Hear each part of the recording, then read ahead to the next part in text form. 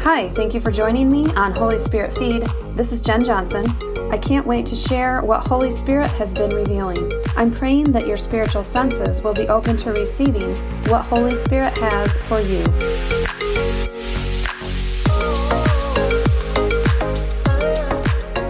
Hey everyone, thanks for coming back for part 2 of In It, Not of It.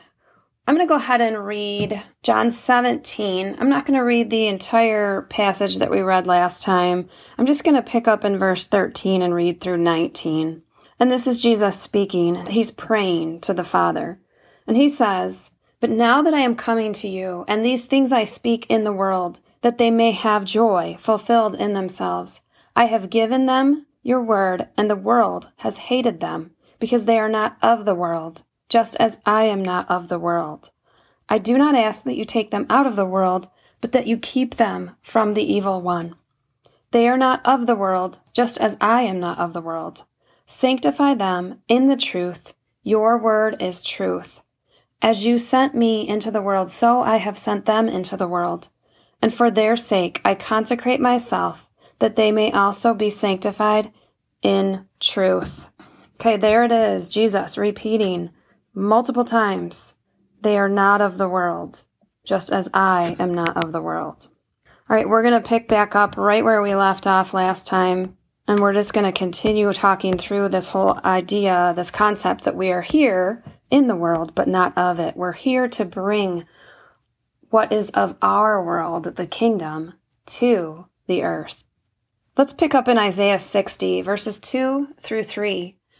"For behold, the darkness shall cover the earth, and deep darkness the people, but the Lord will arise over you, and his glory will be seen upon you. The Gentiles shall come to your light, and kings to the brightness of your rising." All right, you guys, our light has come. We have to be able to decipher the difference between the darkness and the light. We are carrying the light in order to expose the darkness. We have to be able to decipher darkness in order to have an impact, to shine. It's not always obvious when the devil has his hands in something. After all, he comes disguised as an angel of light. It says that in 2 Corinthians 11:14. It says, "And no wonder, for even Satan disguises himself as an angel of light." So we can't be ignorant. We have to be as shrewd as vipers. Matthew 10:16, this is the Amplified Version. "Listen carefully. I am sending you out like sheep among wolves, so be wise as serpents and innocent as doves, having no self-serving agenda." You know, sometimes Jesus comes as a lamb and sometimes a lion.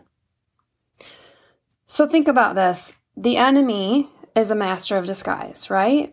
So have you ever known someone who, they're not following the Lord?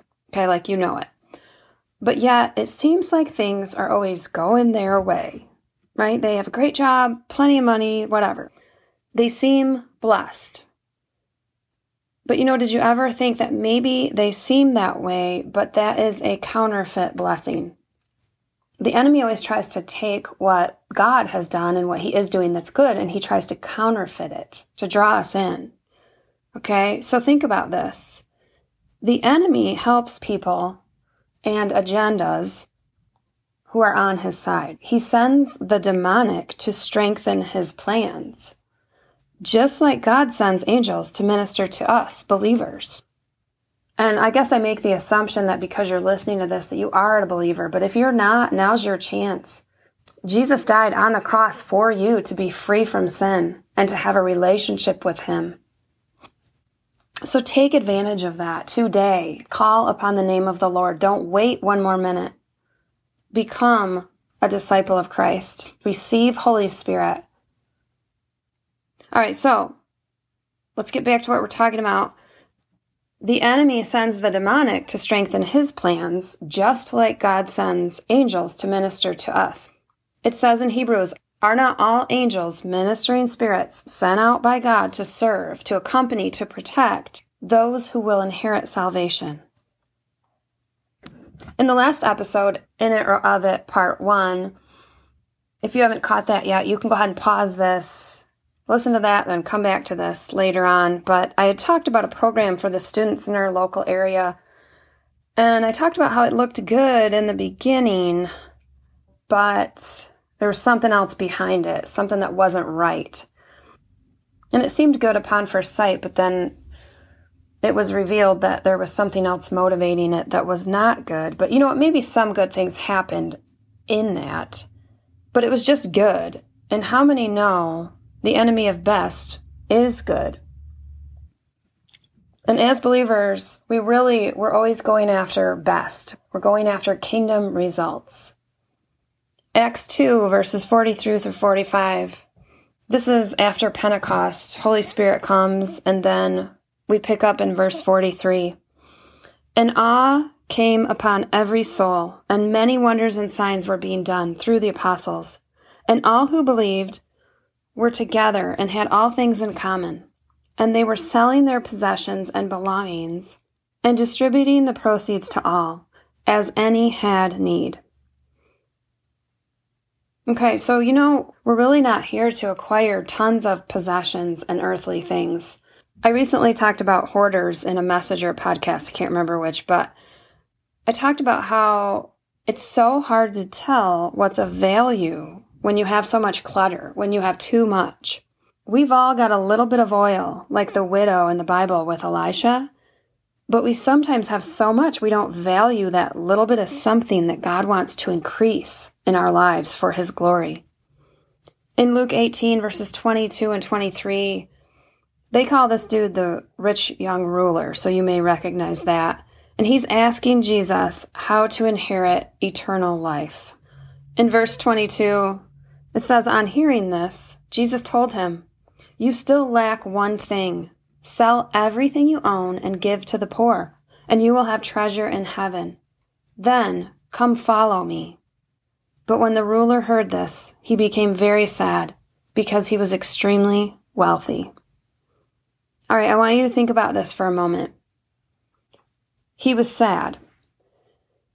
He would not have been sad if he hadn't already decided that he wasn't willing to do that. What are you willing to give up? Are there things that would seem almost impossible, like with this rich young ruler? Scripture talks about how we are to store up treasures in heaven. And generosity is super important in the kingdom. But here's the deal. It needs to be directed where God says. Let's say, just for instance, you're a drug company and wound up with like a surplus of Norco for some reason. Should you be generous and hand it out to people with drug addictions? No way. Probably not. Right? But we do give according to how God directs. Matthew 6:19 through 21. Do not store up for yourselves treasures on earth where moth and rust destroy and where thieves break in and steal, but store up for yourselves treasures in heaven where neither moth nor rust destroys and where thieves do not break in or steal. For where your treasure is, there your heart will be also. We store up in heaven because we're in this world, but we're not of it. We are of the kingdom of God, and we use our resources to create heavenly treasures. That's where we're going to have the most bang for our buck. Come on, we all love to get a good, 2-for-1 deal, right? God is ready and willing to dole out 2-for-1s every day of the week when we pay attention to Him and where He says to put our time, our money, our assets. That's when we give one person $20 and it doubles. When the waitress that God says to bless with a $50 tip, and we do that, and then she takes it and gives towards a homeless ministry. And then the homeless ministry blesses someone with the ability to rent an apartment. And then they do something else good, and it just keeps going. You're in the world, but not of it. This is a message of conviction, not condemnation. This is a message of who you are. And you know what? I'm happy to share my mistakes and movie choices or, involving myself in events that are not necessarily inspired by God, but maybe of the enemy, if that helps others recognize that we need to stop and think, I'm not of this world, I'm of the kingdom, and just take a second thought about our choices. If you've been a little bit too much of it recently, change your mind. Right now, let this word speak to your spirit and your soul. And just pull back from whatever that thing is in your life that has gotten bigger than you meant it to. Maybe a habit, sometimes travel, your language, entertainment choices, gossip, whatever it is. Maybe Holy Spirit is speaking right now to you about something in your life that needs to go, that's more worldly and more of it than He would like. Even good things sometimes need to go because they're not best things. Today's a great day to get out of the worldly stuff and recognize you're of the kingdom of God. You're of God's ways. Things of the Spirit. Don't set your mind on things of the flesh, but the things of the Spirit. We want best. Good is just good. We want best, and God's best is just being in it, but not of it. Have you ever done something, gone somewhere, you're like, man, I wish I would not have done that. I regret it. I'm sure that we've all been there. That's where discerning of spirits can really come in handy. Or, I wish I would have done that thing. I wish I would have gone to that event. Like God was urging you to go, but you missed it. Hey, let's not miss it. We are in the world so that we can bring the things of our world, the one that we are actually of, so that we can bring those kingdom things here. So what does this mean for us practically? Praying and then paying attention when God reveals, hey, this is not backed up by my spirit. This is a demonically inspired movie or a group or an activity. It may be an okay activity usually, but not in this instance. It's usually okay to go to that friend's house, but not today. We need to be that sensitive to the Lord.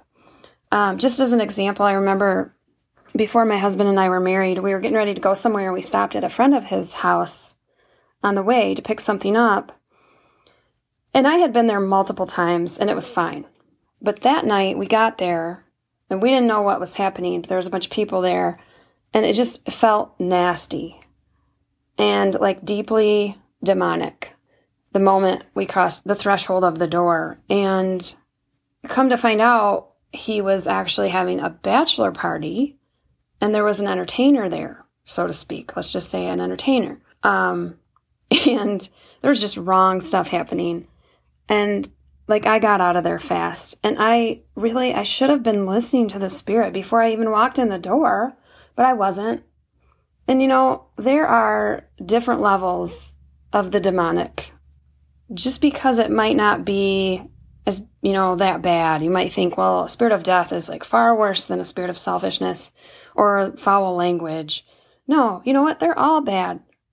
Some people say, well, everybody's got their own vice, as if sin and somehow is okay and every person gets a free pass to live in a continuous sin pattern as long as it's just one.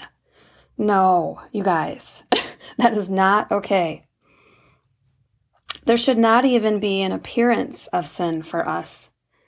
1 Thessalonians 5:22, abstain from all appearance of evil. All right, and this is not, just to clarify, this is not saying it shouldn't look a certain way or it shouldn't appear as if you're doing something wrong, but you really are. It just shouldn't look that way. It's not what we're saying at all. It's saying it shouldn't even be there. Evil should never make an appearance. We shouldn't tolerate that. It shouldn't be present. So don't let it appear. Listen to God, flow in the gift of discerning of spirits, and respond. When He says no, don't go. And then when He says yes, this thing is backed by my Holy Spirit, by a spirit of freedom, love, kindness, then go. Do it, because that will be His best. And I just need to say, I feel like someone's listening and you're doubting that you can even hear from the Holy Spirit.